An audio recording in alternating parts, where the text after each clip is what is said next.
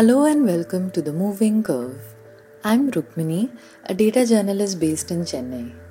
Every night on this minicast, I consider one question around the novel coronavirus epidemic in India.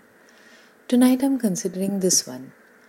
Why is all discussion around hydroxychloroquine so polarized? It's day 124 of the novel coronavirus epidemic in India, and we are reporting 1,90,535 cases with 5,394 deaths. All of last week, medical social media groups and discussion boards have been abuzz with talk of the big Lancet hydroxychloroquine study and the unraveling of parts of it. On the 22nd of May, the Lancet Medical Journal published the results of an observational study which essentially looked at the health outcomes for over 90,000 patients in 6 continents across the world as they were treated for COVID-19 and described whether hydroxychloroquine appeared to harm or help in any way. The study's conclusion, the use of hydroxychloroquine as a treatment drug is actually associated with a greater risk of developing arrhythmia, a serious heart condition, and of dying in hospital than among patients who were not treated with it. Of course, the impact of such a significant finding from such a large number of observations was swift. The World Health Organization immediately suspended testing of hydroxychloroquine in its Solidarity trial, which is a project set up to test the efficacy of hydroxychloroquine and 3 other drugs as treatments for COVID-19. The WHO temporarily suspended enrollment into the hydroxychloroquine arm of the trial, and the WHO has said that the study's organizers will review data that has already been collected and meet in the next couple of weeks to decide whether to resume testing of hydroxychloroquine. Other health organizations have also responded. The UK's Medicine and Healthcare Products Regulatory Authority has halted trial of hydroxychloroquine in older people with COVID-19 and in another preventive study. But in the days after the publication of the piece, many scientists raised questions about the data.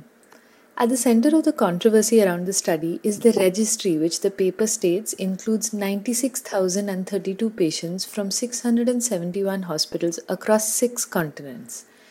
But it's only accessible by Surgisphere, the company that collected it and is a collaborator on the paper. Surgisphere has said that it obtains this information by tying up with hospitals and countries individually. But very little information has surfaced about which hospitals these are that granted this access and permission, and Surgisphere says that it cannot make their names public. So it's left to people having to do a bit of mystery solving, and this has thrown up some questions. For example, Surgisphere's dataset included 73 deaths in Australia as of April 21st, even though Johns Hopkins University, which has been tracking COVID-19 cases and deaths since the start of the outbreak, had counted just 67 by that point, The Guardian reported. When The Guardian reported this, Surgisphere responded by saying that a hospital in Asia had inadvertently been included in the Australian dataset, and subsequently it changed its Australia numbers and issued a correction. This doesn't inspire much confidence because that's just one country that was able to fact-check its numbers. The numbers for African countries are not listed separately, so they're harder to check.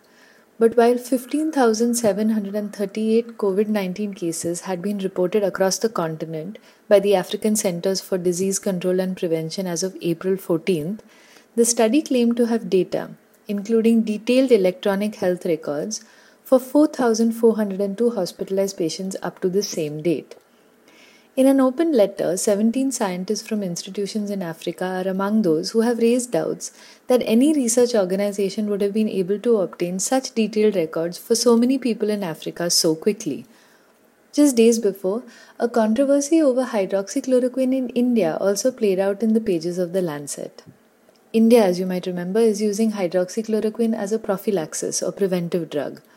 On April 17th, 4 Indian doctors had a letter published in the Lancet noting that the Indian government's advice on hydroxychloroquine as prophylaxis was without evidence and carried risk. 4 AIIMS doctors then responded with their own letter that was then published in the Lancet.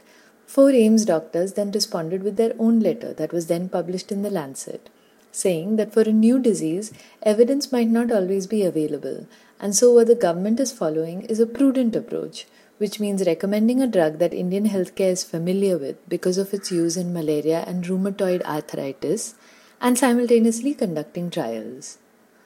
After the Surgisphere controversy came out, some scientists heading Indian government laboratories came out with their own letter, criticizing the WHO for stopping its hydroxychloroquine trial based on what it called a bad study.